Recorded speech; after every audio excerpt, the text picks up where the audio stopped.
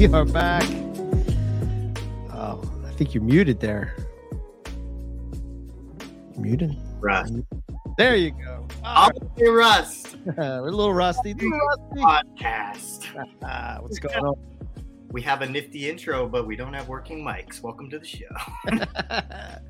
How you doing? I'm doing good, man. I'm doing good. I'm glad to be back in the swing of things.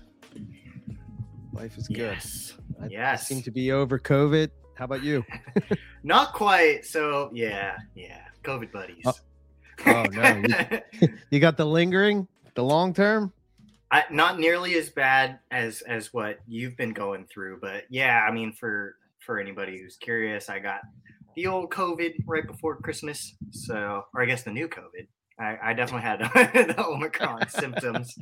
So that's been fun. It's not gone, which is a little disappointing. I got it on the 24th. My worst day was Christmas Eve. Oh, damn. Yeah. Well, I'm definitely not alone. So many people have been getting it. We all wanted to have the normal holiday that we've been wishing for, but I think that just wasn't in the cards. So, yeah. And I exposed my sister who had just flown over from New York the day before. So then she had to quarantine to make sure she was good before flying home. And it's just all a mess, man. It's a mess out here. Yeah. Yeah, not much better here. Half my staff is gone. They're starting to come back. This makes it a little bit easier, but yeah. No, I felt bad too because I went to work at the Vivarium on Tuesday, and my symptoms started a day or two later, so I kind of screwed up staffing for them as well. I think the Christmas Eve day was just an owner and one other guy, but what are you gonna do? It's not my fault. Yeah. I avoided the thing. I've been so good. I avoided it for 2 years. Always, wear my little mask and take my little vaccines. But it's just, I took one too many chances and accidentally wandered into a super spreader event where all 12 people in the room got it in an hour. Damn. Wow. Yeah. Wow. Okay. Mm-hmm. What are you gonna do? Wow. I hope. I wish you not the long COVID that. Hopefully it goes. I mean, for the most part, like I had it pretty bad for a couple of days, with the fever and whatnot. But I never lost taste. I never lost smell. My lingering stuff is just the cough and the fatigue. More so than anything else. But yeah, it seems like for me that I'm getting less and less days of the fatigue and more days of beking normal. That's good, because that's good, man. It's been months of not right for you, and that's not cool. Yeah, 100%. I know how that feels from the mono. Yeah. Oh yeah, I forgot about that. Yeah, 2021 was a year of virus for me. What a sucky year. But here we are. What did you do for your holidays?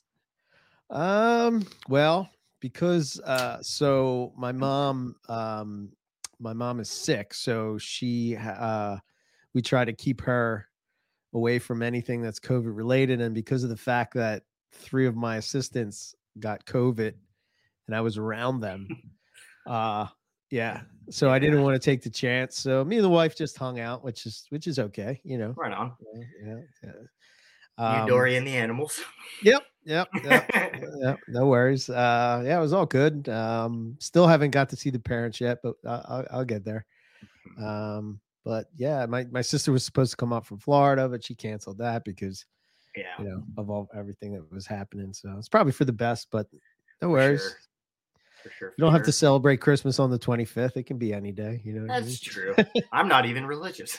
Just do it whenever. Yeah.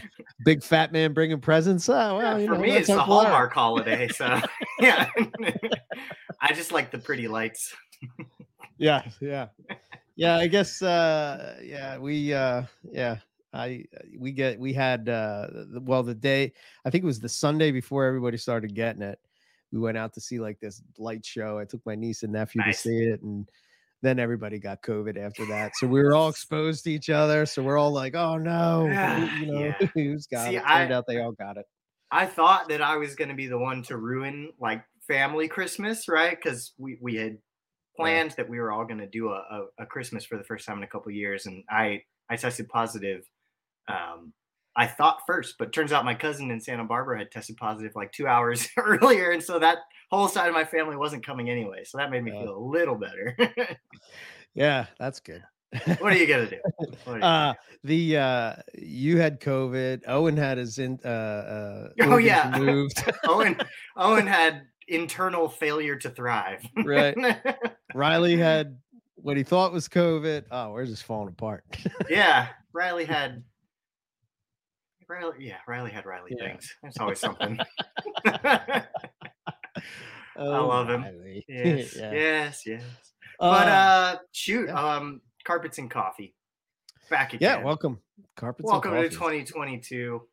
We talk about coffee and snakes.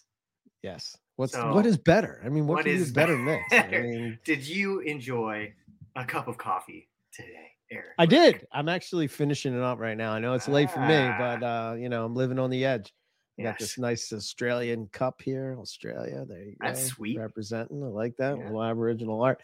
I have another Papua New Guinea coffee that I got. It's from Barodi Estates. They think it's possibly the oldest coffee estate in Eastern Highlands of Papua New Guinea. And it has like this earthy, sweet green tea flavor to it, kind of. Very good. Real smooth. It's a light medium roast. And the roaster is actually out of Brooklyn, New York. But yeah, it's real good. I just got it, and yeah, I like it a lot. So very good. I awoke to a shortage of coffee filters in my home this morning, which is never fun. Because then you can't make the beans. so I had to leave my house to get my caffeine this morning. So I got some Blue Bottle coffee. Blue Bottle coffee. Never heard of that. Blue Bottle coffee is a well-known standard in the Bay Area. Well celebrated, very famous. It's in the that iconic San Francisco Ferry building that all the tourists like to take pictures at. Blue Bottle's in there. It has been well known as one of the best like little craft roasteries. It kind of started that in the Bay Area, but I think in 2017, 2018, something like that, while I was in college, Nestle bought it. So everyone was up in arms. All the coffee fanatics were like, that's not allowed. But still good. Yeah. Okay. Very light roast situation. I got their cold brew in a can, which was very good, very flavorful. Sounds very caffeinated. Right on. So is this something when I take my herping trip to come out to West to you guys? Is that something that I'll be able to try out? Bay Area for sure. I think they probably have also infiltrated LA, but it's not like big to the point of like any random gas station in California kind of thing. It's like there's a few, it's. I try to stay away from gas station coffee as much as I can. Yeah. But if you come here and let me host you guys and take you around to my field biology secret spots, right? I will get you Blue Bottle from down the street. Excellent. All right. And we can do an in-person Carpets and Coffee with coffee. Yeah, that would be we're actually drinking coffee. Yeah, we're yes. We're pretty I've never been to the West Coast. So we're going to the San Diego. Yeah, San Diego. No. Yeah. Yeah, that's the area, right? San Diego. So San Diego's south of LA, like right above Mexico, all the way at the bottom. Yes. Yeah. Okay. So we're up in that kind of vicinity, right? Deserty. Yeah. So should be cool. Nate, did you ever try shrimp with the Kims? Oh, I was like, who's the Kims? No, I didn't. I didn't, but I'm sure they'll eat it. Oh, Kimberly rocks. Wait, I have I'm sort of we're jumping all over the place, but it's all right. That's the show. Interesting thing that I guess they're coming into their own, getting comfortable in the whole thing of being in my me being the food monkey of choice for them. But dude, when they hunt, so much. I shouldn't say so much cooler than I think it's cooler than the Ackies because they have this long neck and they sort of like, you can see them like sticking their heads in these little parts of the cork bark and like, you know, the tongue sticking out. And I'm like, oh my God, it's like watching a tiny little parenti on the hunt for, you know, and man. Like I'll do it with crickets. So I don't really feed crickets all that much because I can't stand crickets. I usually do crickets. More than roaches. Yeah. Yep. But I find that when I do the roaches, I put them in like a little cup so they can kind of eat out of the cup. But when I do crickets, I just kind of throw some randomly in there. And then, dude, they watching them hunt was so cool. That's I don't know if you've noticed that or seen that. So, I mean, for me right now, I still only have Ackies at my place. My trio of Kims that I got with a friend are living at said friends. Oh, okay. So I've visited. I've had visitation hours, but I don't have anybody here until not weekend they get a little visitation. Bigger. Yeah. Well, I didn't have an empty cage. Just be like, send them over, you know. But send the kids over. But we want to raise them together so they're nice and familiar. And then when it comes time to separate, then I'll have one or two here and one there and pair appropriately. But when I've gone over to visit, man, they're just the coolest freaking things. Oh yeah, they're so cool. Ackies are Ackies are great, and I love the Ackies. They're a little derpy. Like sometimes, at least for mine, the thing has to be moving for them to eat it. So like when I was feeding little bits of salmon trim, I had to like wiggle it around to get my guy to be like, "Oh, it's food!" Like, but oh. Excellent. Yeah. I don't know. I guess no, they're pretty good with going after food, but not like the Kims though. Yeah. Not like the Kims. The Kims maybe mine's just special. Yeah. Well, I kind of equate it to like the Ackies are like a Burmese python, and the Kimberleys are like a retic. Mm-hmm. You know what I mean? Like sure. In terms of wise, like that's how present. Yeah. Brendan wants some Tristis. Yeah. I know cool too, man. Stevens himself is working with Tristis. Yeah. Alan has he has a nice group of those, I think. But how's breeding going? Have you done anything? Man, yet? I don't know. So I've been pairing everything for a few months, except for the Brettles. Right. So as we've talked about before our break, you know, the highlighter jungles were locking a ton. I think that it feels like the girl is building. Like when I palpate, I get a little boom, boom, boom, boom, boom, boom in the right spots. But I haven't necessarily noticed any ovulation and she hasn't gone into any shed. So hopefully it's all still just good signs and in progress, but she's also still feeding. I chucked her a rat just to see what would happen. And she said, yes, please. Absolutely. So I don't know. We'll see. I know that doesn't necessarily mean anything, but well, that's cool. Yeah. So that's that. And then with the Western Blackheads also locked up a ton, but it doesn't feel like she's building at all. So I'm not holding my breath for that this year. You know, keep at it, see what happens. But it sounds like the, you know, Blackheads especially are they lock up just fine. That's not the problem. It just doesn't always lead to ovulations. And, you know, I saw Derek Roddy post the other day that he finds with a lot of his, you know, Western type animals, especially the Lazic stuff, which these are also partly descended from. He finds that they only truly cycle every 2 or 3 years in his experience. And you know, that kind of lines up with everybody I've talked to that is working with the quote Western stuff. It seems like year after year success is more rare with that than it is for pure Eastern stuff. Or I shouldn't say pure. Nothing's pure. Eastern type stuff. Right. But you know, I've talked to multiple breeders that do have the Western stuff. You know, Nick, Justin Julander, Dan Vermelia before he sent them to me, et cetera, et cetera. And it doesn't seem like they seem to cycle and ovulate as often as the ones that are not thought to be of Western descent. So It's interesting. I don't know. Huh. I don't know. Huh. You know, folks that produce every single year, you know, Jason Hood, et cetera. It seems like those perennial animals that are consistently reproducing for the Blackheads, they don't tend to be the Westerns. They tend to be Eastern stuff, Swiss line stuff. But Yeah, I don't that's know. interesting. I'm just anecdotal. But so yeah. And then Owen's Womas. If you breed them, produce eggs. Oh, yeah. poor guy. Well, it seems right. So like it seems like his girl does her side of things just fine. He's gotten eggs from her that look fully shelled and all nice and good, but they've never been successfully fertilized. Right. So his boy that he sent has definitely locked up with the girl. But with that in mind, I also chucked in a different boy. Okay. Because I have an 11-year-old male Woma available to me as of recent. Oh, okay. Yeah. So from somebody that was their only snake, so I was willing to take the risk of not quarantining forever because they don't have a lot of animals, and this thing seemed healthy to me.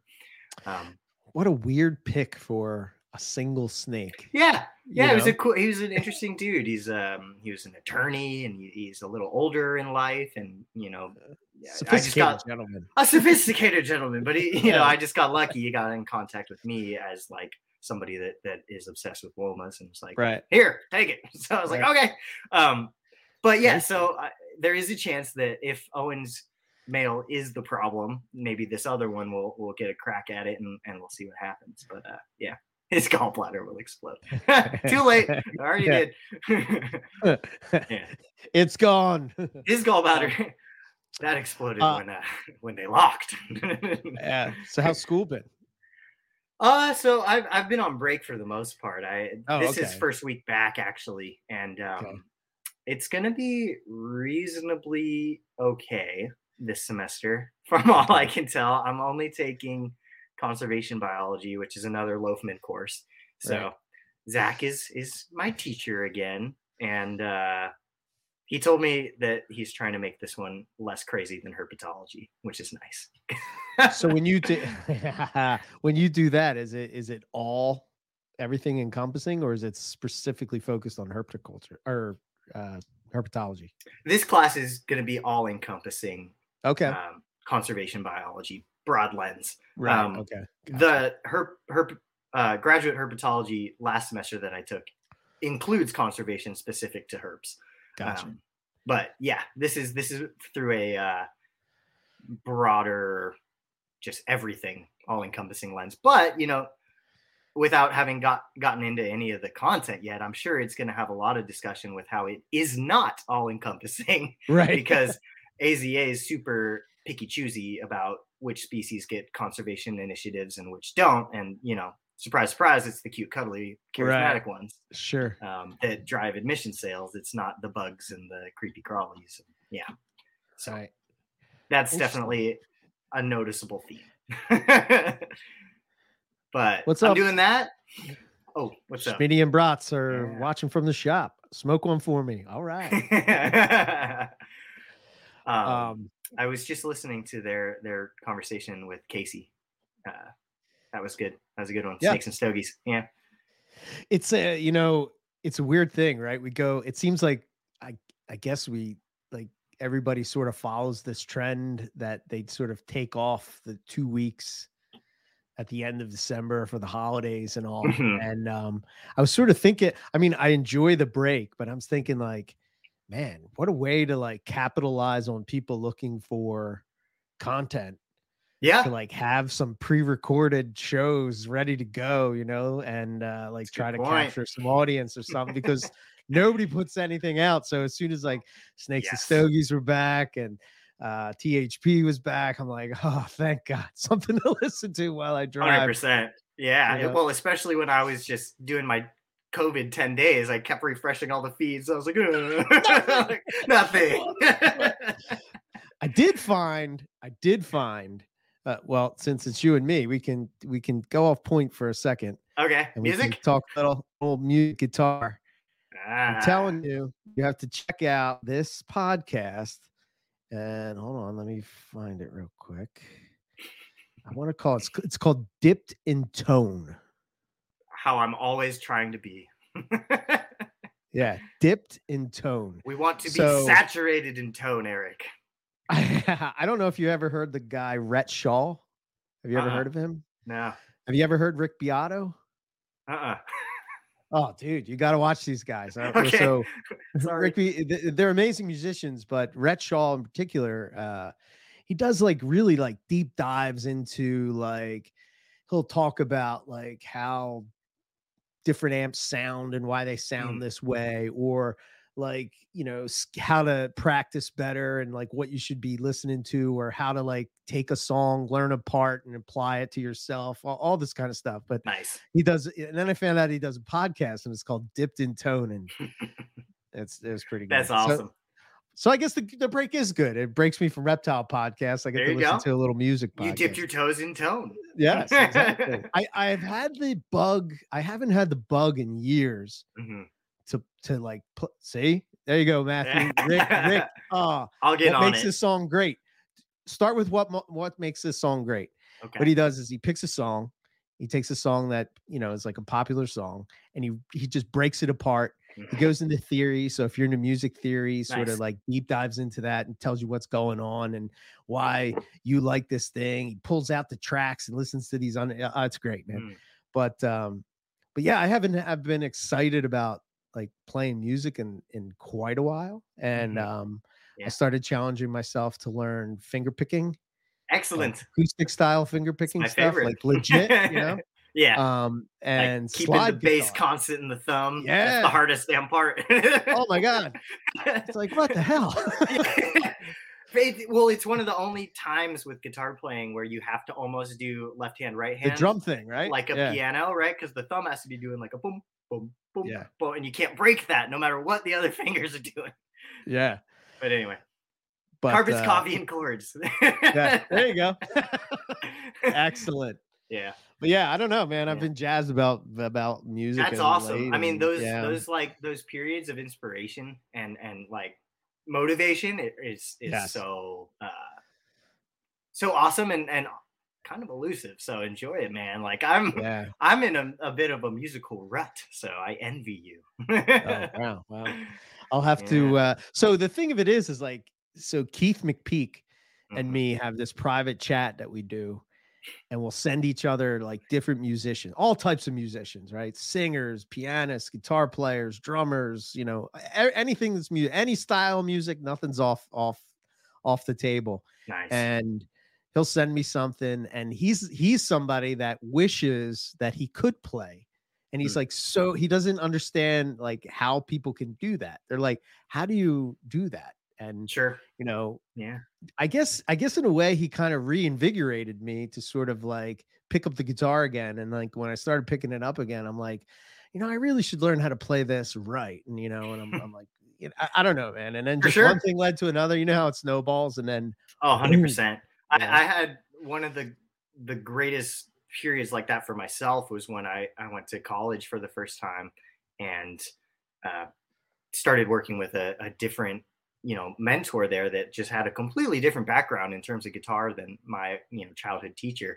And basically he told me that my technique was trash and built me up from the ground up. Like I had to I had been playing even semi-professionally for a long time. And he was like, nope, stop moving your wrist or stop moving your elbow, only your wrist. And he made me just go back to the beginning and completely reteach myself technique. Like you're talking about with the finger picking. Yeah. And it was, it started like a 4-year period of re-engaging with the instrument that I've been playing since I was a third grader, right? You know?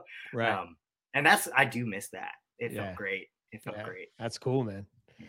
That's cool. I do miss playing live. I do miss that. Oh shit! You're telling me. I had my first big break tour, and then COVID. Oh, son of a bitch. But yeah, that's sort of where, you know, I spent my break doing a lot of that and just you know, like relearning songs and just, you know, the finger picking. And I gotta say, man, like young musicians today, they blow my freaking mind. Like, some of the shit that I love when musicians sort of like take what the generation before did and then make it their own and apply these, like I see these, you know, like the slap hand things, shit on the acoustic guitar, and like all these Yeah, crazy the like, percussive stuff. oh yeah, Yeah. it's wild, man. It's good stuff. It's good There stuff. was I all right, preface. I don't really watch American Idol. I think it's Okay. mostly a piece of Oh, crap. I know But who there you're gonna was say. I know who you're gonna say. yeah, Alejandro. Alejandro, dude. What the And hell, man? talk about the percussive guitar play. I think he really brought that into the forefront, and people Yeah. have been trying to mimic that sound for 3 or 4 years now, and they're catching on. I remember. So my wife watches that, and Yeah. I'll watch like I'll watch it in and out from time to time. And Yeah. when I saw him auditioning, I was like, Insane. "Oh, that dude that's the shit, man." You know? Yeah. No, it's just a complete. It's a different instrument at that point. Like, Yeah, 100%. yeah. But yeah, It's no, snakes. that's great. Thanks, snakes. Sorry, everybody.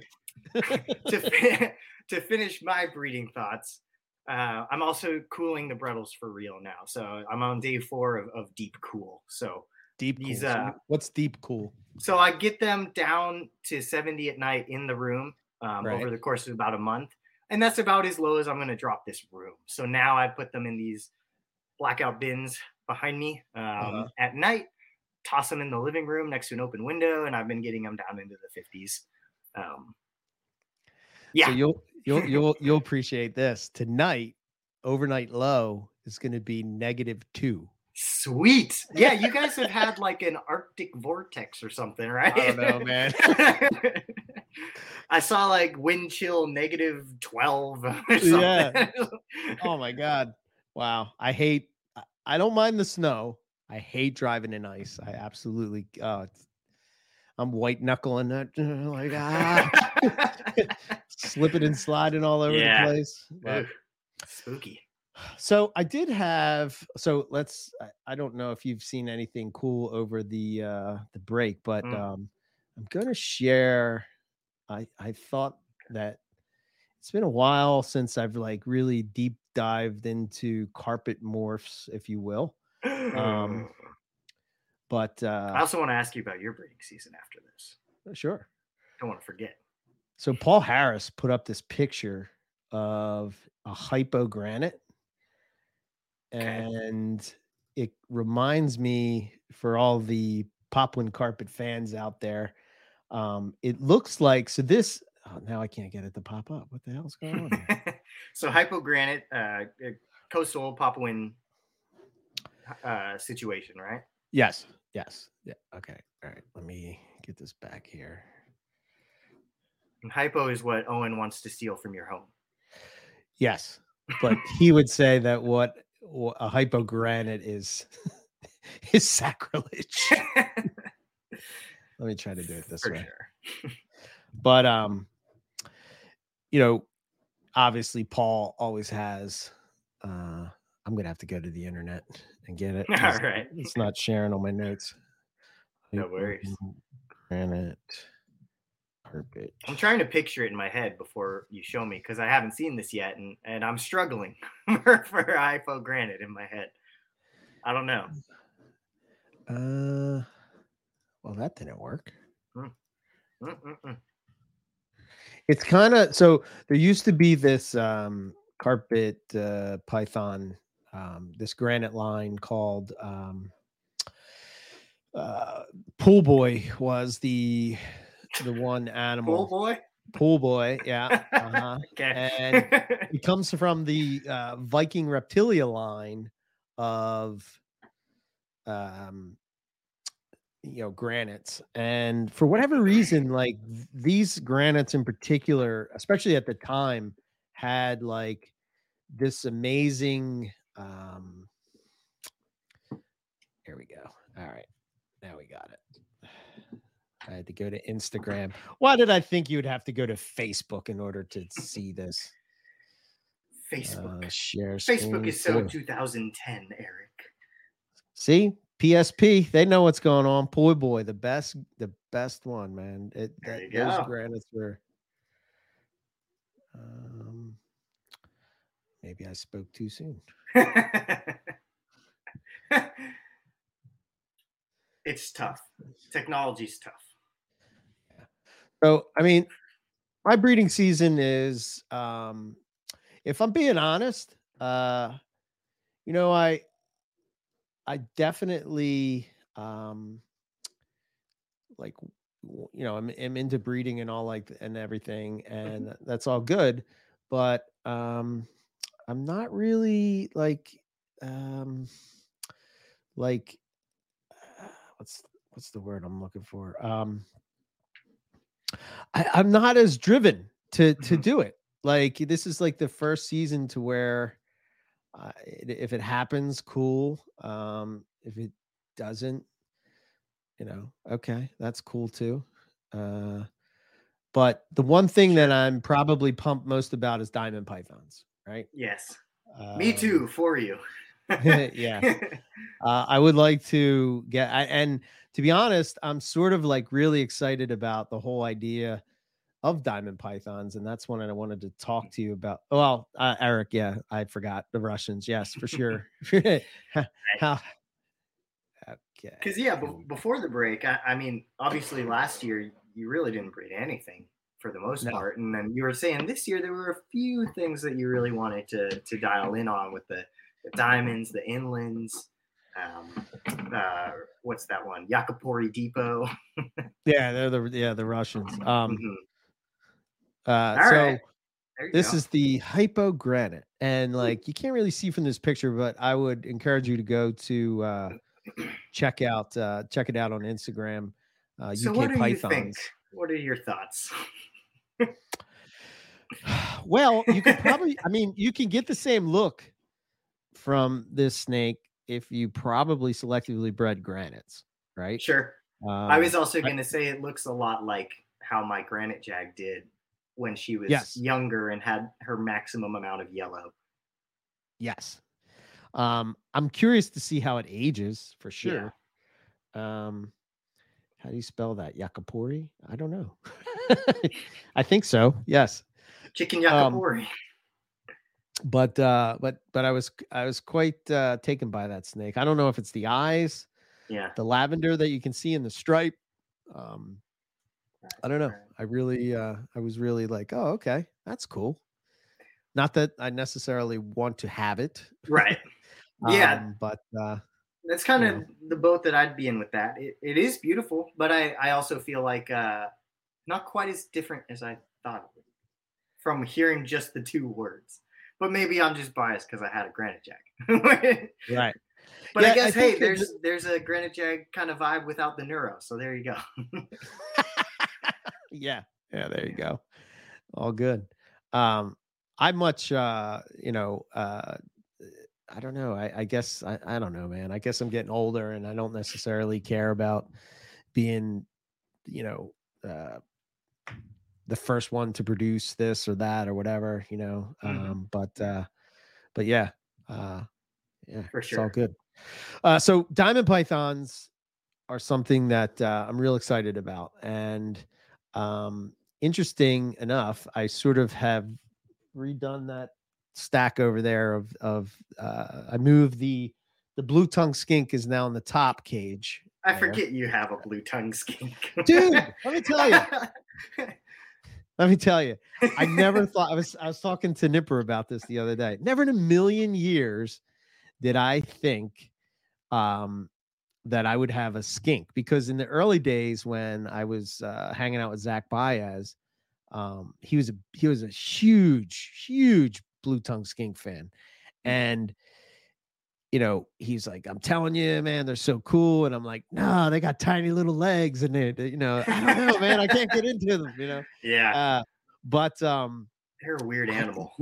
Justin sent this to me, and I opened like that top door there, and it just comes right to the edge, and it's sort of just hanging over the thing, just kind of chilling out, looking at me. And I don't know, man, it's Yeah, pretty cool. I don't care about breeding them.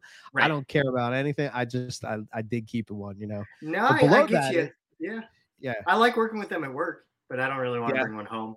right. Well, yeah, you get the best of that experience where you can For sort sure. of, have them at work and leave them and be like, yeah, that was cool. Scratch the itch enough without spending the money. Right. Yeah, So these are all diamond python cages nice. here. 1, 2, 3, 4. And I put UV, Mm. DP emitter, and uh what's the other, like, what's the other thing? Wait. Yeah, that's it. Just those two things, right? So Nice. there's like UVA, UVB light, and then the heat emitter, right? Mhm. And then the Jungle Dawn thing, right? Oh, okay. Yeah, Cool. yeah, yeah. I knew there was another one. Those Um, jungle dawns are great. That's what I have in the 6 foot cage for the blackhead.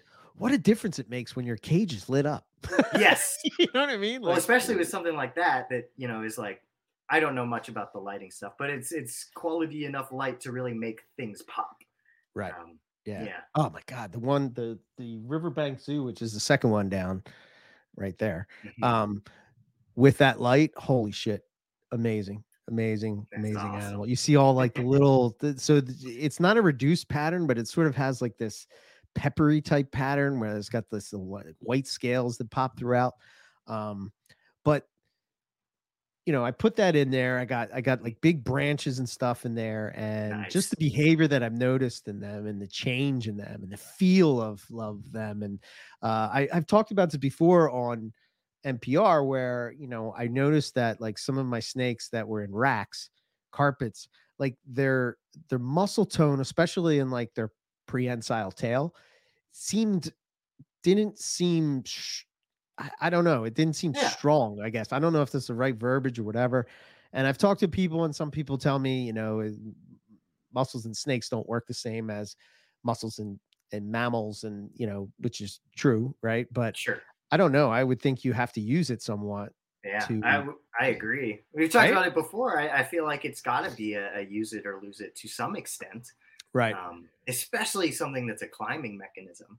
Yeah. Um, And they do not leave the purchase. Like they nice. are 100% How always off the thick ground, are your perches, or what are you using for the perches?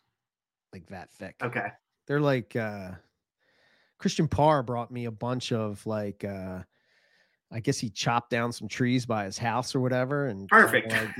like brought me like these big pieces of perches with forks and all kinds of Oh, stuff. that's awesome. That's Yeah, awesome. so it's great, but they're always like their tail is like locked around that thing, and it's oh man, it's just nuts. So That's loving awesome. them. They seem to be loving life. It's great. I moved the small diamond python that I posted up the reduced pattern Hmm. the other day on Instagram up into a nice big Exoterra to see how it goes. And yeah. So when will I be pairing them up? Probably I'm thinking like maybe February or March, maybe. And we'll see how it goes, Yeah, I'm I've sure we'll never talk done about it. yeah, I've never done spring breeders before, so we'll see how it goes. And I'm sort of approaching my inland carpets the same way. That's the other Mhm. one that I'm really excited about. So we'll see Awesome. how that goes. But yeah, that's when I'll be pairing them up. Oh That's yeah. awesome. I really hope that. I mean, both of those. I really hope they go for you. Such awesome animals. Yeah, yeah, Yeah. yeah. And I hope it's gonna be fun with I guess with diamonds, there's not a lot of variability, especially when they hatch out. But I'm hoping with the inlands, I'm going to see some killer red. Yeah. Uh, yeah, like Mog stuff, right? yeah, That you have. Yeah. yeah, Yeah. You should be some cool red stuff in there. yeah. We got to talk about your Eastern indigo. Aha. Yes. Thank you. Dude, they're awesome. They're so Yeah, cool. Yes. Shoot. I mean, where to even begin? Uh, they are exactly what people say they are. They're the coolest thing. They're cobras without the death, but their poop smells like shit. oh But really? yeah, it is different now that because I whenever I talk about the foulness of false water Yeah, cobra poop, yeah, everybody says, yeah, but indigos, So now that right. I actually get to compare directly, they're both really bad in their own way. Really? Yeah, I'd say they're both a 9 out of 10, but different flavors of 9 out Gotcha. of Okay. 10. All right. So, but it's worth it. They're amazing. I'm really excited to raise those up. Okay. Yeah. Light roast versus dark roast type of thing. That's exactly. Except bad. right. Like open the So are tub they and like gag. cleaning every day? Is it you have to check them every day? So I'm feeding. I do check them every day. Right. Just because they're amazing to look at and interact with. Sure. But I'm trying to feed them about every 3 to 4 days. The way I do my falsies, smaller meals more often. Okay. A variety Mixing of it up. prey items. Yeah, Yeah. exactly. Okay. They also got that salmon when I was doing that with the monitors, and they loved that, which was neat to see. I think fish will be or Eastern Indigos, anything like false water cobras. Yeah. So sorry, I got distracted. But what was I saying? No, it's not every day. I'd say they take a dump about 24 to 48 hours after you're feeding. Okay. Pretty consistently. When they're bigger, it'll be more of an issue. They are small. They're 2021s. Okay. But yeah. To answer that though, I mean, are Eastern Indigos anything like false water cobras? I would say relative to everything else I have, yes. But to somebody that is a colubroid person, they'd Right. probably say, hell no. But right. I'm living in a world of pythons with these two big intelligent species of colubrids. So to me, there's a lot of similarities in that they're both seemingly really smart, very visually cued into everything, diurnal, active, and they both eat with a speed and veracity that just doesn't exist in pythons. Like Really? it's gone in like 2 seconds. Like if you Wow. want to feed multiple things, by the time they take the first one off the tongs and you're reaching for the second pinky or whatever, it's gone. They're ready. Like Wow. it's like a greased hot dog through a tube, Wow. which is so cool to see. At least with indigos, when they're going yang, yang, yang, yang, yang, yang, like that's fine. But when false water cobras are going yang, yang, yang, yang, yang, yang, really fast, you're like, crap. This is what they mean. Don't let it chew on you. The first thing it does is chew. It chews like Sonic the Hedgehog. So it's Right. like, yeah, yeah, super They've cool. they've always been a colubrid that indigos have always been one that I've sworn. I remember when I was a little kid, they had like the TFH books, and the indigo snake was one that sort of stood out to me. Probably because you didn't really see them in captivity all that much. It was Sure. kind of like I guess it's always been, you want what you can't have type of deal. Yeah. At one point that was ball pythons for me, but which is crazy. And here we are. That's kind of weird. But and at one point I wanted to be president.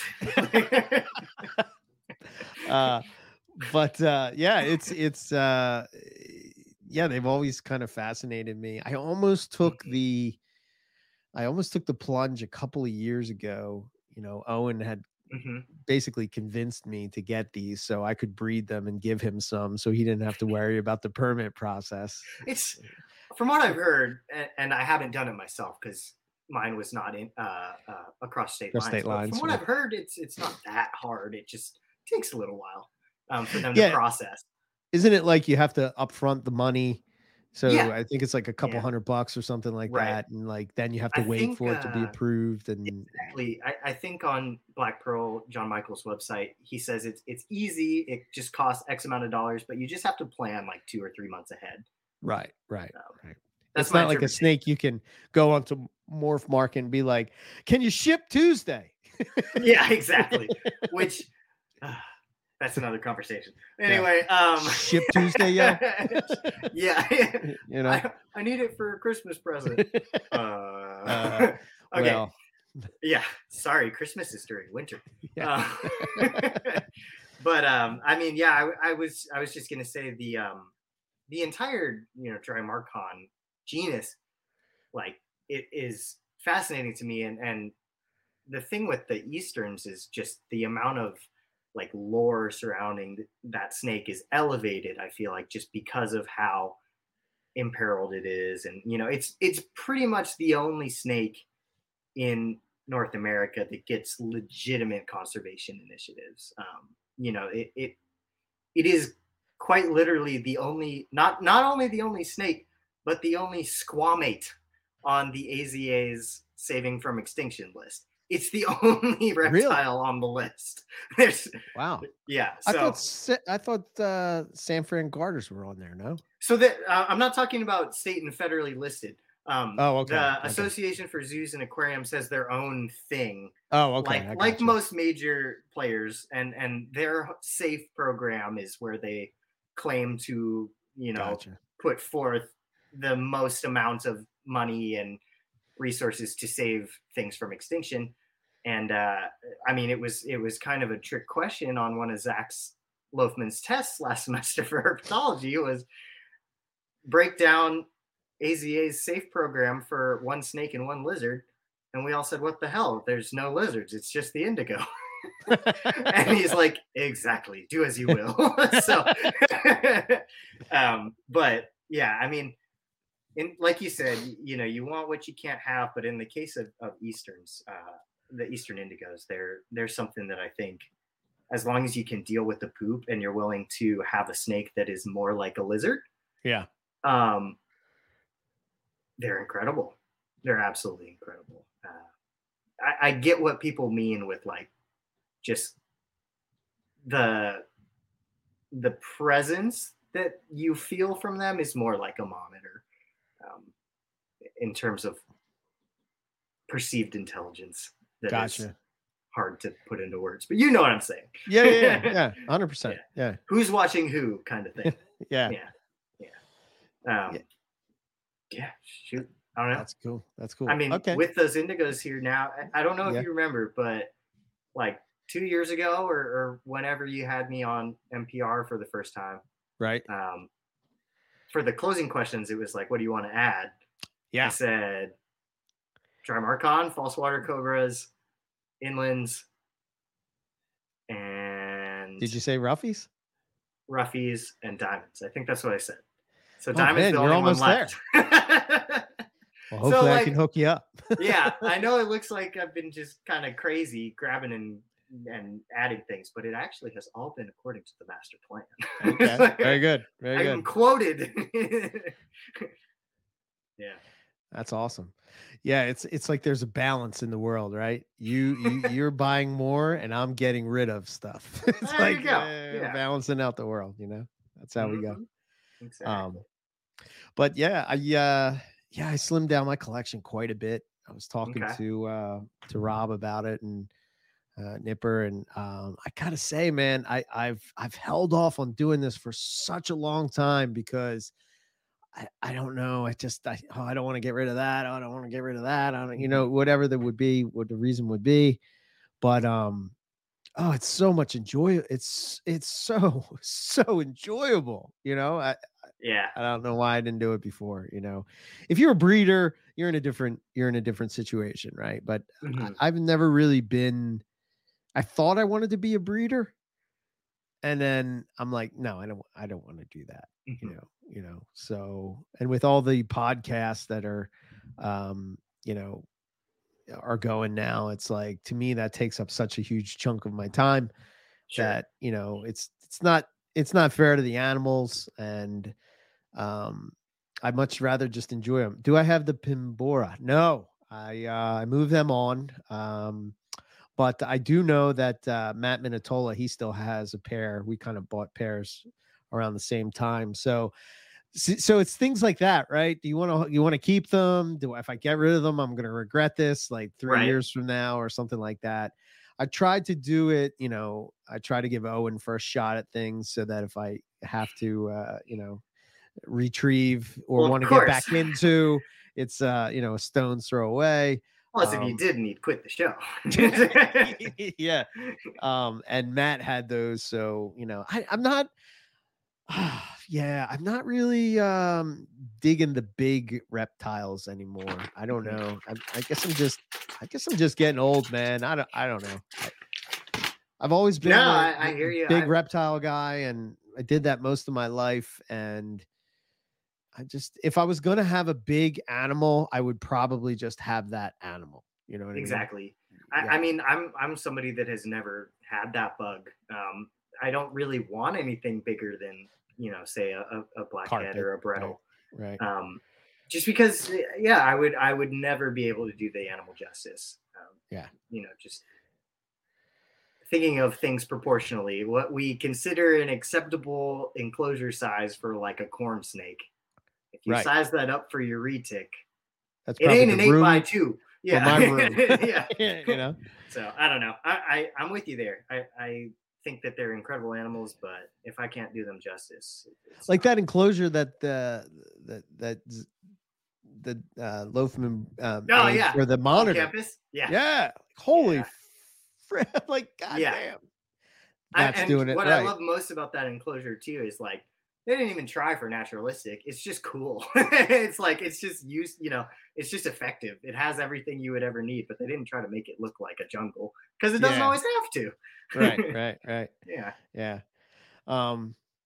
Yeah, I've done the retics and the red tails, and I've done all that, so I guess it's like I don't know. I guess it's like you sort of.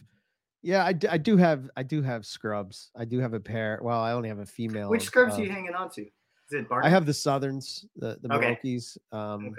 I've worked with every type. I've worked with Tannenbars, Moluccans, Halmaheras, Barnecks.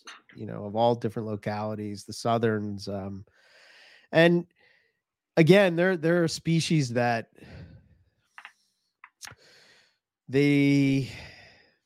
especially an animal like that, it demands a certain level of respect, especially scrubs, Yeah.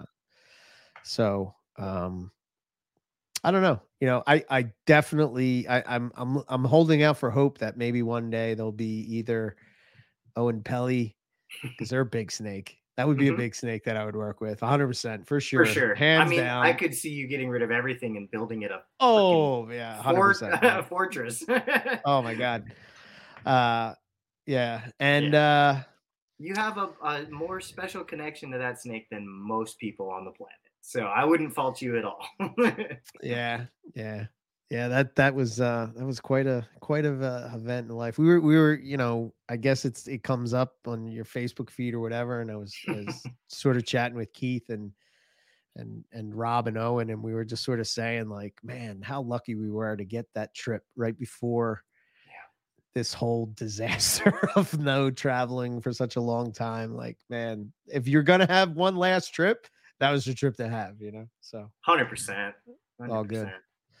But yeah, it's been fun herping in the States. We're going to California, and then we're going to head to Arizona, I think in June, it is. So I've never been to either place. So that's pretty cool. I know the other NPR guys went out to Arizona this past year and hit rattlesnake gold. Yeah. I'm excited that Nipper is hopefully, fingers crossed, going to be headed out to the Arizona trip. That'll be sweet. That'll be amazing. Ready to actually deliver the stingy knee slaps that he always threatens. Oh, mate. I can hear him now. Mate. Oh, you floored me, mate. Look, it's a rattlesnake. Oh, mate. You said June for that one? Yeah. Well, hey, I'd go. We need a cameraman. I'm there. Count me in. Right. Yeah. Have you ever been to Arizona? I did. I've been a few times. I used to go when I was younger for some A's spring training baseball with my dad. Okay. Right. But then on tour, we played a few shows in Arizona and stayed for a couple of days off in Tucson. And I tried to herp, but all I could find were cool lizards and a couple scorpions. No snakes. Yeah, I'm hoping we hit some rattlesnake gold. That's what I'm hoping. Something cool about finding rattlesnakes. I don't know. Hell yeah, man. I dig it. I agree. Yeah.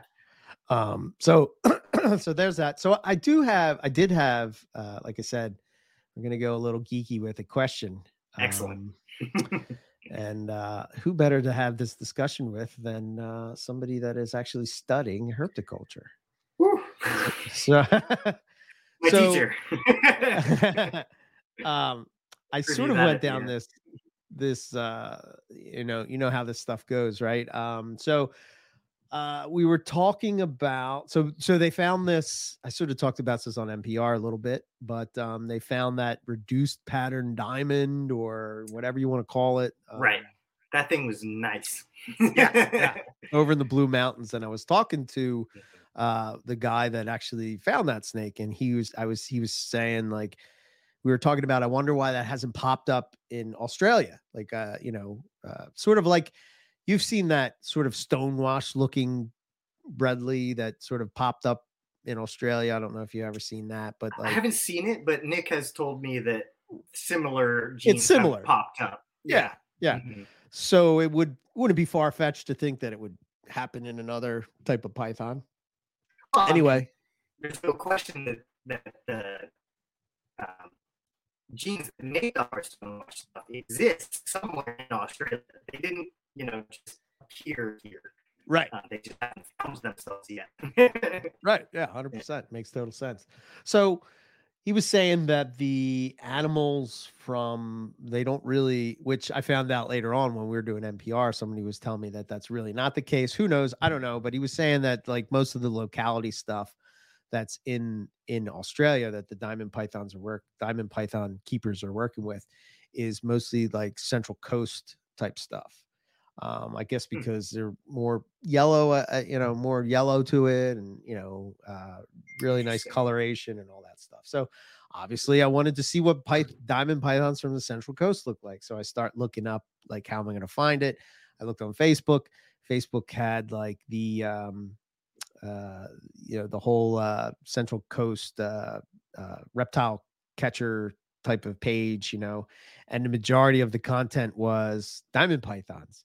Now they're finding them in houses all over the place, and like it's really kind of cool. Like there's, hopefully I can share this picture, but yeah, I can. So this right here was found on somebody's dining room table. Damn. Which is just wild to walk down and say, oh yeah, there we go. It's on a dining room table.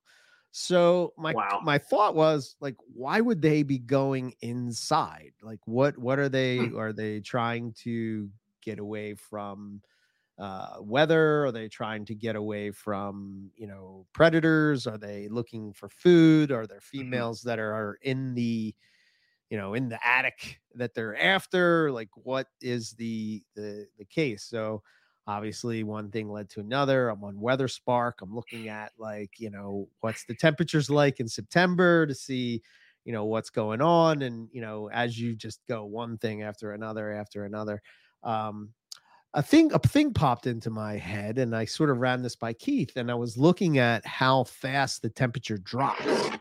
And after listening to Colubrid and Colubroid Radio, the Brumation episode, which was amazing, by the way. If you haven't listened to that, I forgot to say what I was going to say at the beginning is like, if that's like going to a class with Zach, I'm very jealous because holy shit, man, that was an amazing episode. Really, really, really cool.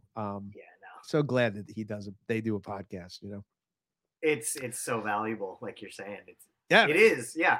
I'm going to be in debt to hear this stuff. You can get it for free. Right. So I was wondering what your thoughts are. Like, obviously pythons are triggered by weather, obviously, whether it's temperatures, cold fronts, pressure drops, if it's precipitation, all these things play a factor into getting them to breed. Right. The one thing I noticed is how fast the temperature dropped. So I'm wondering what your thoughts are on the idea of breeding a species like these more difficult species, like say a diamond. Like diamonds aren't necessarily in the category of Boelen's, but or a Boelen's python or something like that. Maybe the trigger is not necessarily dropping the temps, but it's how fast that pressure drops, or how much of what's the amount of degrees that it drops. Yeah, that is what the trigger is. That could absolutely crazy to think this? Not at all. I mean, it's just another variable, right? In a hormonal process that has a lot of variables. So I think that that's a great question. I think that it's probably something that that matters, right? Depending on region, but I don't think it can be something that is at the forefront of most important variables, because it's going to be different every year. Right. And these things evolve for consistency, not necessarily waiting for an anomaly year. Right. So I guess my question would be, what is like a 50 to 100 year average of that variable, right? Like how Right.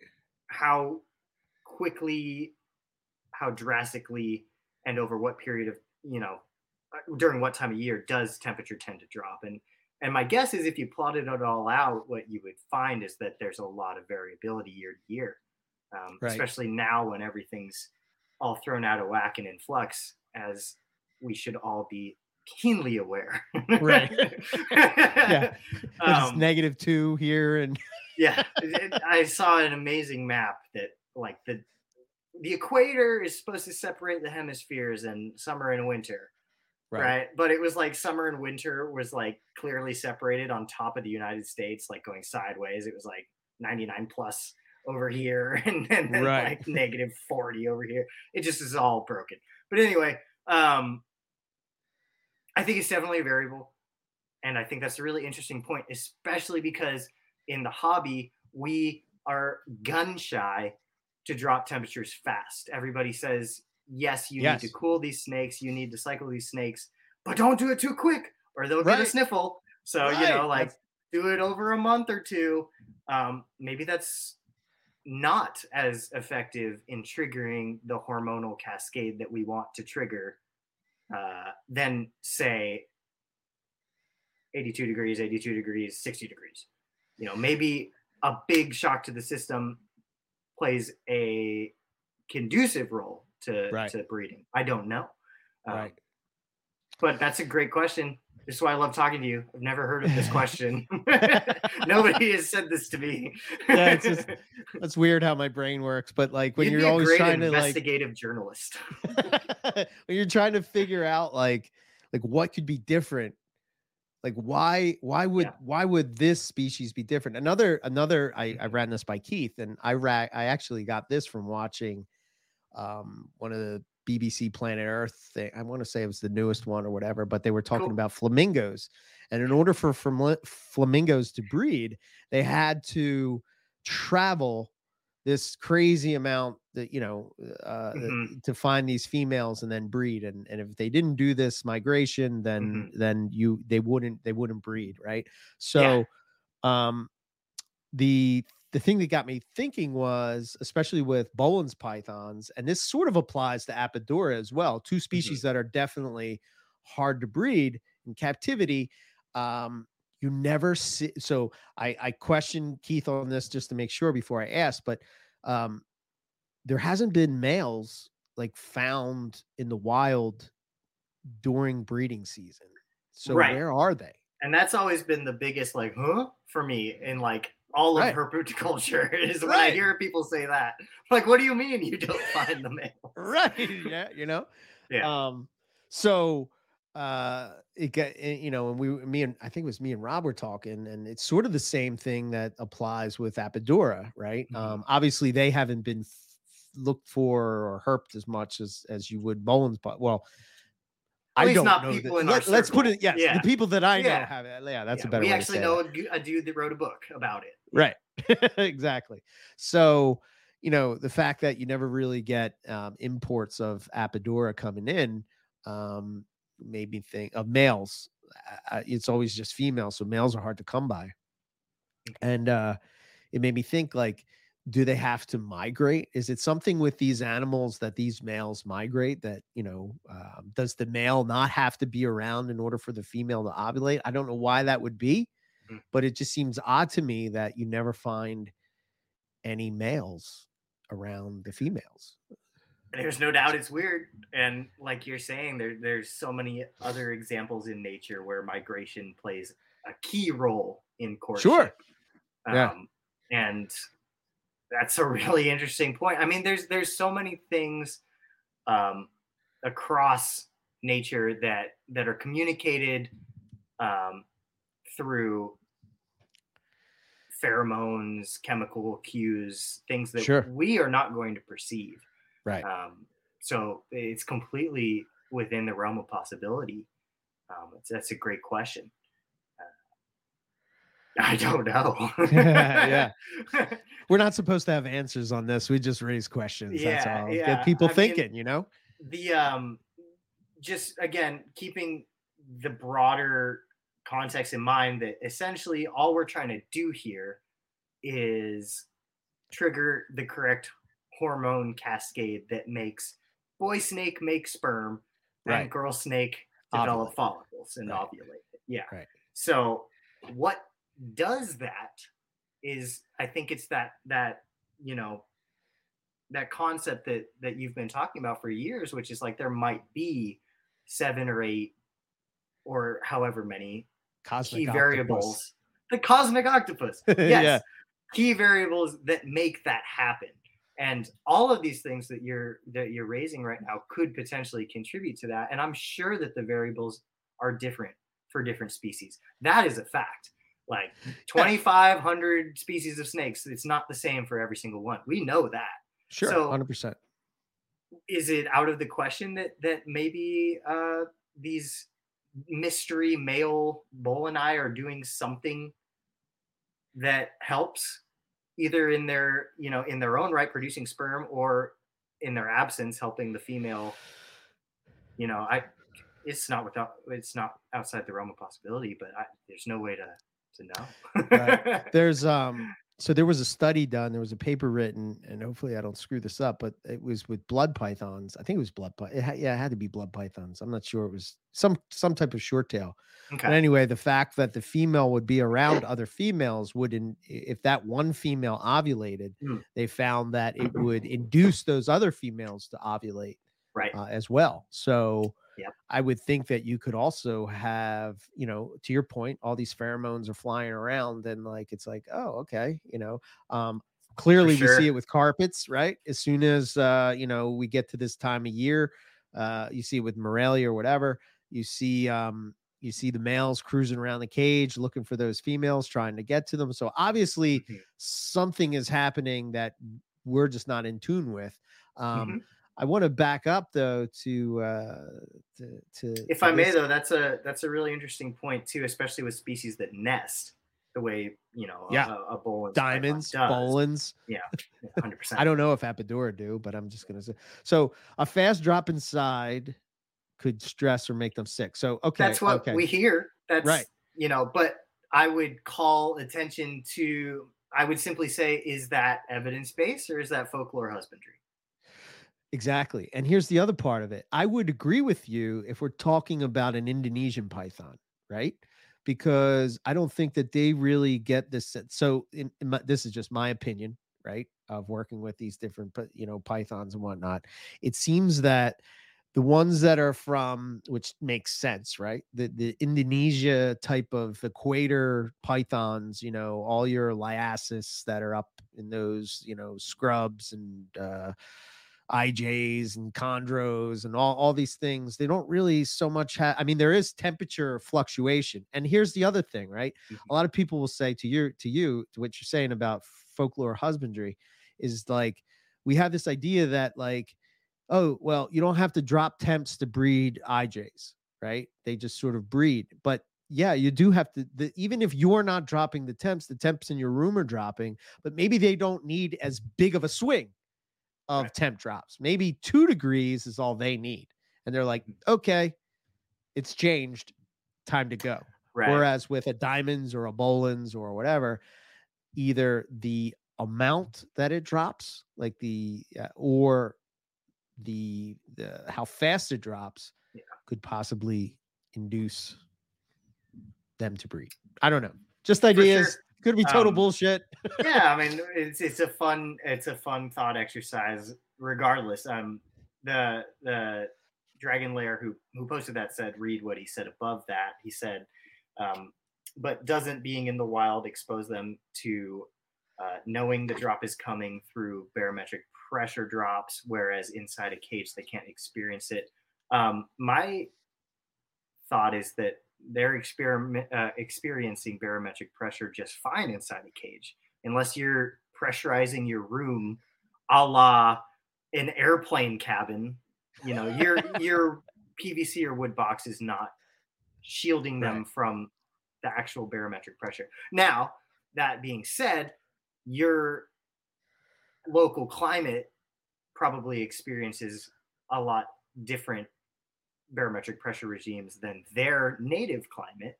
So that could still be a contributing factor to throwing things off in different parts of the world. But they're still going to feel it for sure. The cage doesn't, just like, walking inside, there's a roof over my head, but it didn't change the pressure that the atmosphere is imposing upon my body. Right. Yeah, because clearly I mean, here on the East Coast, especially in the Northeast, snowstorms are like they're like the python breeding gold. I mean, as soon as a snowstorm is coming, you put, most pythons together that are like, the easier bred species, you're going to get locks. You're going to get some kind of action for sure. Owen experiences that. I experienced that. A lot of the people that are around us experience the same thing. And, it's the only time that we're ever excited about snow. Exactly. And I was messaging you guys a ton during the break when we had our atmospheric river come through. Everything was locking up. Same idea, just different climate, different part of the world. Right. Yeah. I don't know. That's sort of like where my mind's been over the break. Well, I like it. And I think that we should bookmark this and ask Crawdaddy himself when he joins us next week. Yes. Shout out. Yeah. I know we had talked about talking to him about that, but I sort of wanted to get the idea, work the idea out now before. The seeds are planted for us and our audience. So exactly. For those of you that are listening and frustrated that we're talking about things we don't know about, next week we'll talk to somebody that does know about it, and we might get you real answers. Right. So Zach Loafman, next Friday, put that in your calendars. Yeah, that should be fantastic. Yeah. Always. He's in a creek right now. That's why he couldn't join us this week. He's doing crawdaddy things in some frigid river. Oh God. In West Virginia? Oh my God. Yeah, somewhere over there. I don't know. Holy boy. Oh boy. All right. He loves this shit. Yeah. So but yeah, I wanted to I love the thought though, because I mean I think that's for me, like, pretty colors, morphs, and stuff do it for some people. The geeky stuff does it for me, and the amount of variables that exist in a question as simple as is it going to make babies or not, is just, it's fascinating. And you just thought of something that I'd never thought about ever. And I'm sure there's an infinite number of other variables that we're also not thinking about. So that's the fun part, man. Yeah, man. That's the part I geek out about too. I find myself more drawn to the behavior. Like I was saying about the Kimberleys, just watching them hunt in the little cracks and it's so cool. I mean, the BOA podcast. The BOA podcast is in the works. I know Warren was trying to finish up some stuff with school and stuff, but they sort of have the equipment. They're sort of working. They sort of came up with a name. We're working on a logo, and then it's just a matter of getting those guys to record the first episode. Which, I mean, come on, you got Warren Booth, you got Keith McPeak, and you got Rob Stone. I mean, God damn. Holy shit. We don't deserve this podcast. It's like go big or go home, I guess, and the fact that team. I'm very, very happy. So this is what I love about Colubrid and Colubroid Radio is the fact that I'm learning about like garter snakes. Yeah. I don't know why they get, they seem in the hobby to sort of have this stigma to them that they're like this beginner snake, and then they become like a trash snake, if you will. But I think it was Rob Shea.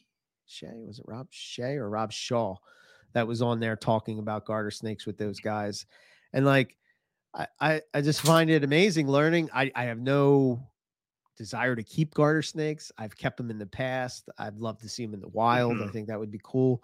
But to learn about them and to find out that there's these other facets of herpetoculture where somebody's just as excited about a garter snake as I am about a carpet python, it's just awesome, you know, to absolutely. And I mean, for me, I'm with you, right? Like I'm fortunate in that I can go outside and find different kinds of garter snakes all over my local area. So for me, the coolest thing is to do that. Right. You know, why would I keep them here when I can just pop over to the the local park? But you know, to your point, that's the thing. It's like every single species, even the most like beated to death, like carried at Petco species, has something that's fascinating about them that somebody could geek out on and fall in love with. I think when it becomes not good is when that's not the point anymore, and that's lost. Right. So, yeah, I mean, nothing should be a throwaway beginner animal. No, nothing should be seen that way.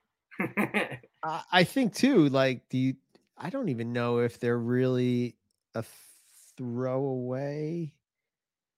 I mean, to me, I guess like they're not necessarily easy.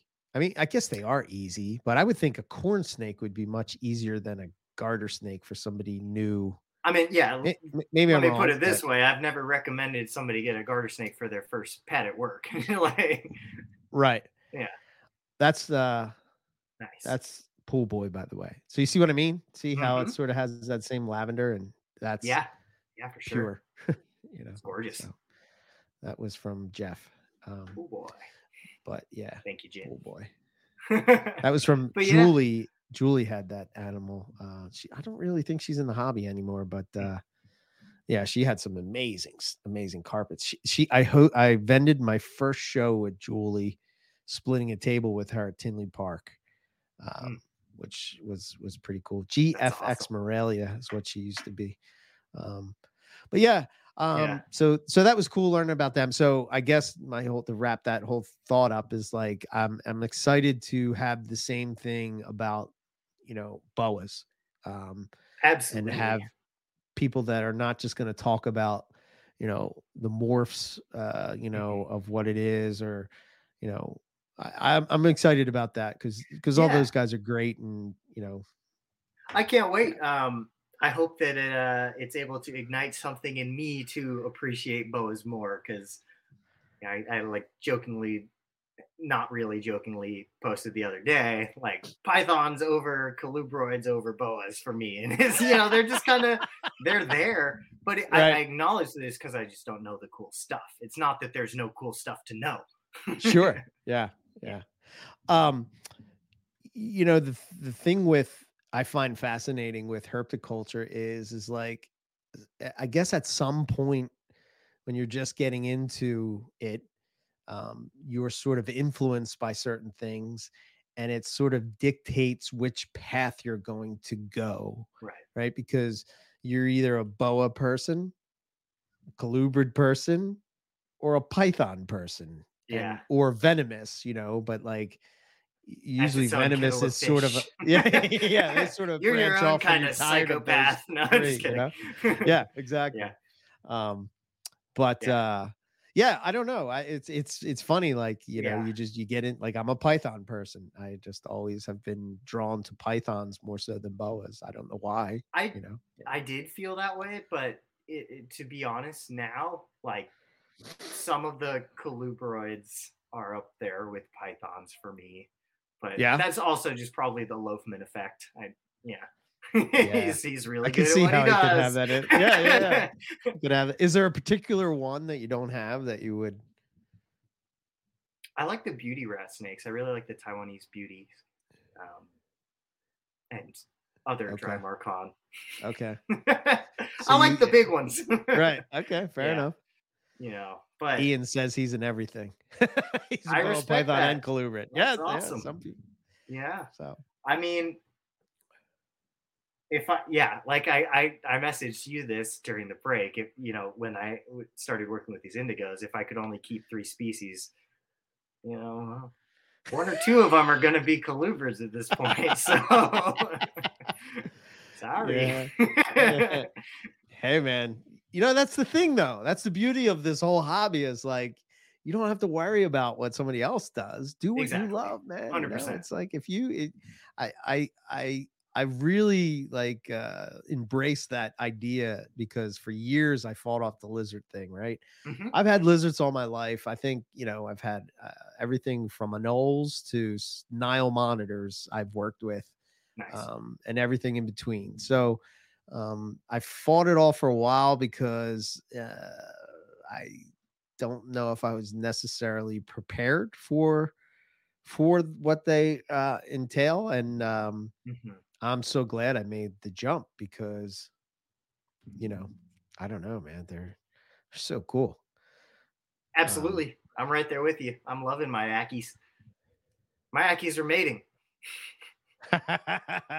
That's awesome. Yeah. That'll be real cool. I guess Herp Panel Forums is saying that he listened to an old podcast with Riley. I don't know if he means you or me. It wouldn't have been me. A dozen rainbow boas. You're the one I guess that's me. He gave a rainbow boa to, right? Yeah, that stayed at Owen's house. Okay. Yeah, it never even made it here. It's just stayed Steven, there. Are you talking about me or Eric? Yeah. Probably, I guess it must be me.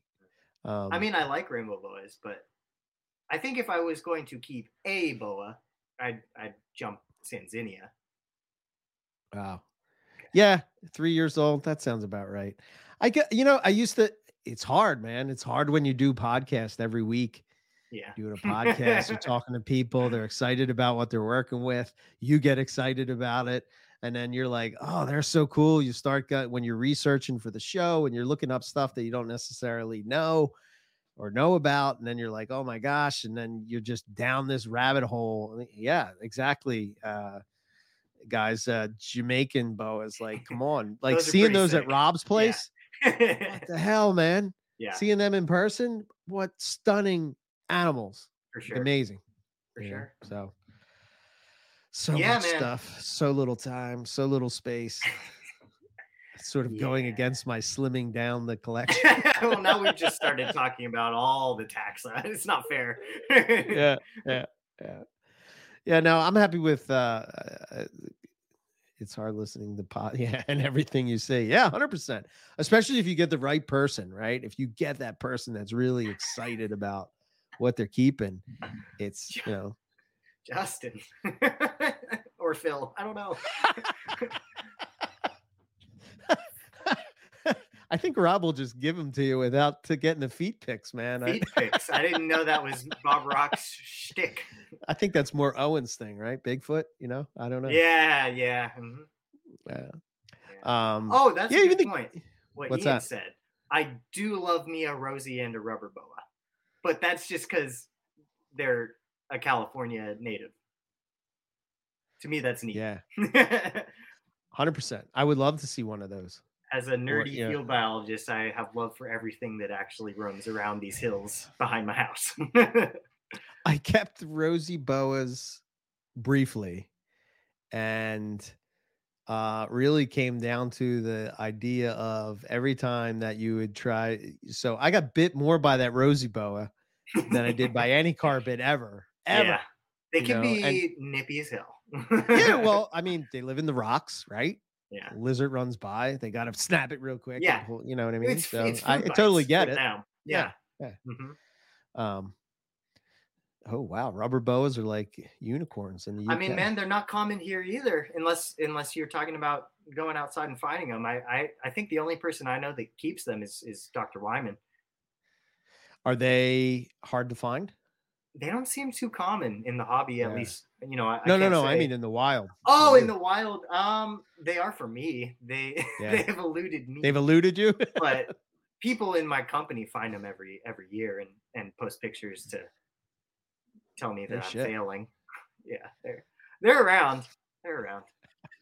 That you're failing. Yeah. Loser. Yeah, exactly. One dude found it under the cover board. This was last spring that I had checked a week earlier. You know, like that's my luck with rubber boas. Hey, Right. 10 minutes from my apartment. Just Right. yeah. Mm-hmm. Excellent. Yeah. I should make note that we. What the hell happened? Oh. Uh-oh. You good? Oh. Yeah. You can still see me, right? All Yeah, of a you're sudden, here. like another tab open, like somebody's like tapped into my computer and is working my mouse Owen or hacks the something. I'm like, wait, mainframe. what's going on? He said, "You talk of feet." Yes. How dare you? How dare you? It's small foot to you. Yeah. But oh shit, now I forgot what I was gonna say. Sorry. Yeah. What was I saying? He actually got his gallbladder removed so he can chuck it at people's head when they say fix it. He would do something like that. He would. He found out there were stones in it and he said, "Ooh, heavy." Damn you, Burke. Splat. Sorry. I was saying, I know what I was saying. We're working on the first episode of the Gecko. I don't even know if I'm saying that right. Gekoda podcast. Cool. Which should be cool. Me, Phil, and Nipper are sort of putting it together. Nipper is like, dude, he's like, he's down a rabbit hole with these geckos, man. He's like rattlesnakes, geckos, and that's about it. Really king cool. Snakes. He likes king snakes. Yeah. Yeah, even just learning about different species of geckos, you know, mm-hmm. There's some really cool stuff out there. Like this year in 2022, like what I have been trying to do and forcing myself to do these other podcasts and sort of push myself out of the comfort zone to try to learn more about things that I don't know about. Absolutely. And I think I'm curious what your thoughts are with this. I think sometimes when you push yourself out of that zone, you get a better focus on the species that you do love because you might be looking at them through different lenses. Or different I couldn't agree more. I mean, there's no question that getting experience with other species is only going to improve how you work with all species, because you're considering all these variables and being exposed to bits and pieces of natural history that you had never had to think about before, but can apply. You know, maybe you learned something about species A and then you say, you know, I had never thought about that with species B. What does species B do in that situation? Even if it's not important, you're still like expanding your horizon with that. And I've found that to be especially true for me with this last year and a half, because I actually had to learn about birds and take mammalogy, and I don't care, but like being exposed to even non-reptiles still gets your gears turning, because it's all part of the same, everything's connected. It's all part of the same ecosystem. Well, I think kind of so sort of the inspiration with the whole gecko thing is to sort of like, obviously being a fan of Australian reptiles, led me to get the Underwoodosaurus milli right there, which, what's common name on that? They're the Australian barking geckos. Cool. Let me see. Oh wow! I knew a scientific name. All right. I'm keeping up with the big boys now. All right. Let me see. I'm gonna show you what a picture of them looks like. But anyway, the cool thing about those, and maybe you can give me some ideas, or maybe the listeners, is they come out at night, so they're definitely nocturnal. So as soon as the lights come out, they come out, and dude, they are savage hunters, like savage hunters after those roaches. but I'm trying to figure out a way that I can watch them without, um, disturbing them. Hmm. Yeah, there's shoot, what's it called? Like those moonlights? Oh, you mean you still want to be in the room? Yes. Well, Okay, I was gonna say like a Ring camera or something that's pretty good night vision, but oh, does it? yeah, for sure. I guess I could do that. But yeah, that's a good question. I don't know how you would be in the room and not disturb them. Right. Shari. So that, can you see that? Yeah, that's neat. Yeah, there they are. That's them. That's sort of what. And then my female is like, she's a hypo. Huh. Beautiful. THN says wise cams. Okay. Okay. Oh, or hey, just actually get night vision goggles. There you go. Like the little kid in Jurassic Park in the Jeep. Right. I was thinking more of Silence of the Lambs when they're down in the yeah, hello, Clarice. See, but then you disturb the gecko. yes. My wife might start to wonder about me as well. Like, what are you doing? I have these big ass goggles. Like, go down and feed the gecko. I'm not doing that while you're away.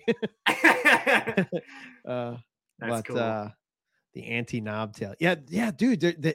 I'm telling you, man, they're like, it's like watching a cat stalk, their prey. It's really cool. Really, really cool. But yeah. Very cool. Yeah. I like the geckos. I'm not in the rabbit hole at all, but I acknowledge how deep and interesting that hole is. Yeah. Well, here's the other part of it too, right? Especially with learning about Australian geckos, you're going to have a better understanding of the pythons that I absolutely love that take them as a prey source when they're young. So understanding the life cycle of a gecko is going to, much better, have a much better understanding of feed cycles for those animals, or when that prey is available and what would 100%. There is no piece of information about an ecosystem that isn't useful. You could tell me a little fun fact of the shrub growing under the tree that is still useful, like about the dirt that is housing that shrub. Like nothing escapes that web of interconnectivity within the ecosystem. 100%. You just got to connect those dots. Yeah. And when you do, it's quite fun. 100%. So I am going to share this last thing because I know you have to roll out pretty soon. Yep. Yeah. Out of here in a decent time.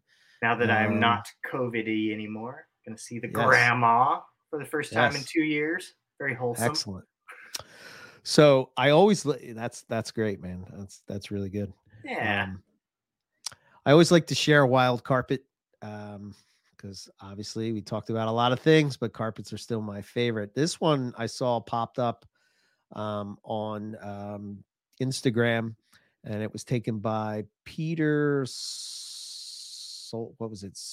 Salutes or something like that. Peter Salutes, I think, was his name, and it is from the Gibraltar Range in New South Wales, and it was on a very rainy night, and he just found it sort of sitting on the side of the track where he was walking. But I just thought, wow, what a cool carpet python. Look at that face. Look at that head. Yeah. Come on. That's what I love about them. I look at what a beauty. I love how these coastals that go further south into that diamond python, right? Like where they sort of, that interbreeding range, and where they have like that brown. Yeah. But they have the black with the, you know what I mean? That sort of tips out those brown scales. Like, come on, man. It's stunning. You can't tell me. Yeah. And, I mean, that tone right on the lighter portions is kind of on point with the dead leaves and whatnot. It's, nothing's on accident there. Yeah. Yeah. So that range is a mountain range that's in the northern tablelands region of New South Wales. It extends off the Great Dividing Range. Yeah, it's let's see what else. Love the head structure of that thing. Yeah, this is a national park, so I put it on the list to visit if I ever make it back. Excellent. But maybe you'll find his grandbabies. Yeah. But I always love looking at wild carpets, and that one really stood out to me as something really cool. I love those, Yeah. It's almost like face paint, right? I think of it like war face paint. The black scales in between the cream colored scales there on the face. I guess they would be what the labial scales, right? Or wrong? I would have to look at the diagram too. Sorry. Okay. I'm not that good enough. yet. All right, fair enough. But anyway, I know what you're saying, and it's badass. Yeah. That's my carpet of the week. You follow local snake. Oh yes. I mean, dude, that's Some of the best stuff is from that. Or the what is this group? Like yeah. Yeah. Pretty avid, open avid. I'm so excited. Do you follow local snake? Okay. I just want to make sure that I hit on all the questions. But yeah, caught up. That's sort of all I got on and going sure. on. And yeah, we're it's good to be back. And I mean, this is going to be a huge year for the network. I remember you saying no more shows. Now we got more shows. Are you ready? Are you prepared for this? The goal, and we're very, very close to the goal, is I want to have some type of content of a podcast, of a reptile podcast released every day of the month. And we're almost there. Yeah. And I think that my place in herpetoculture, and this is sort of why I've cut down on my collection, why I've sort of focused on specific things. But I think like the more I thought about it over the end of the last year and like, what do we want to do? I've been doing this for 11 years,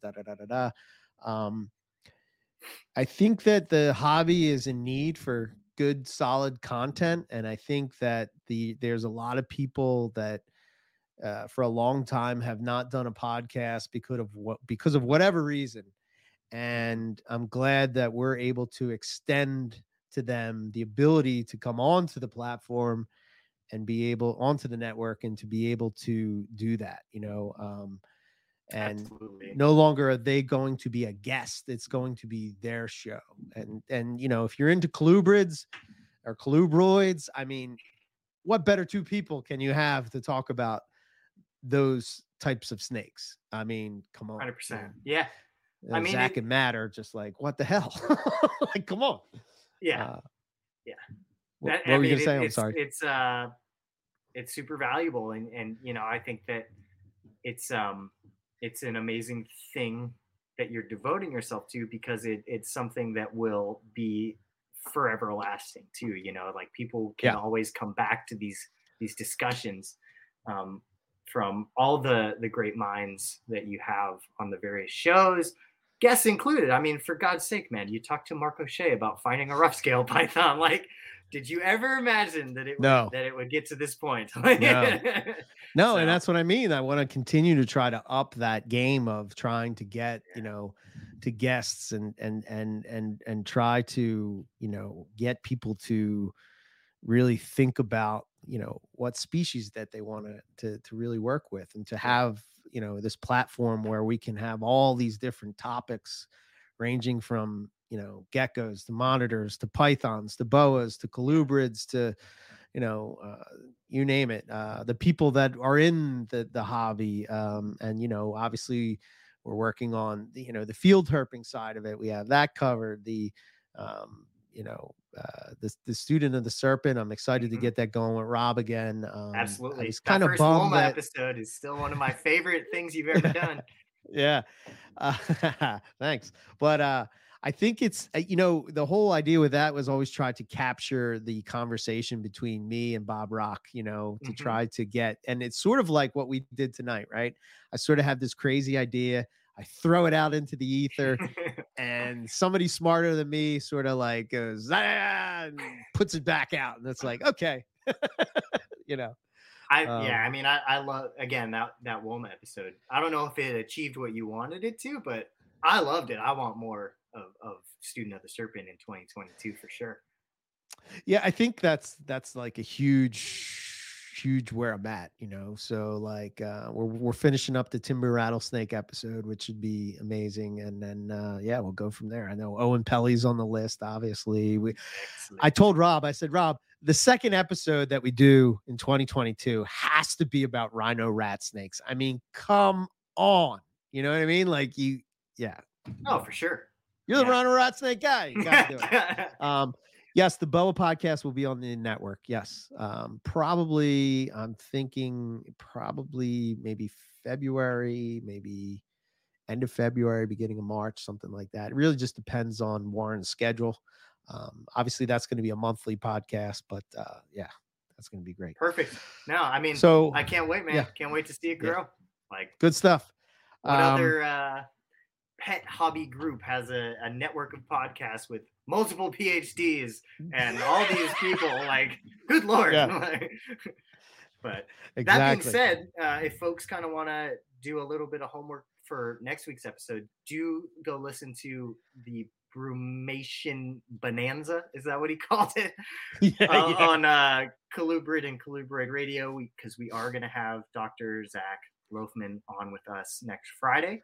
And I'm sure we'll be discussing that episode because there's so much to talk about there. So, join us for that. Yeah, so if you have questions, like Lucas said, get them ready, and we'll go through them. And man, just tap the brain. It's probably my favorite episode with him talking about snake digestion. It's just exactly, come on, man. 100%. All right. Enough of us rambling. Thank you, everybody, for being here. We would talk another hour or so, but you got to go. So if you want to learn anything about the network, MoreliaPythonRadio.com, we'll get you there. We'll find out everything you need to know. If you want to get in touch with us, info@MoreliaPythonRadio.com. Thank you. Oh, okay. No, exactly. It's good to be back. Talk to you soon. CentralianExotics.com. Very good. All right. Until next time. Thank you, everybody.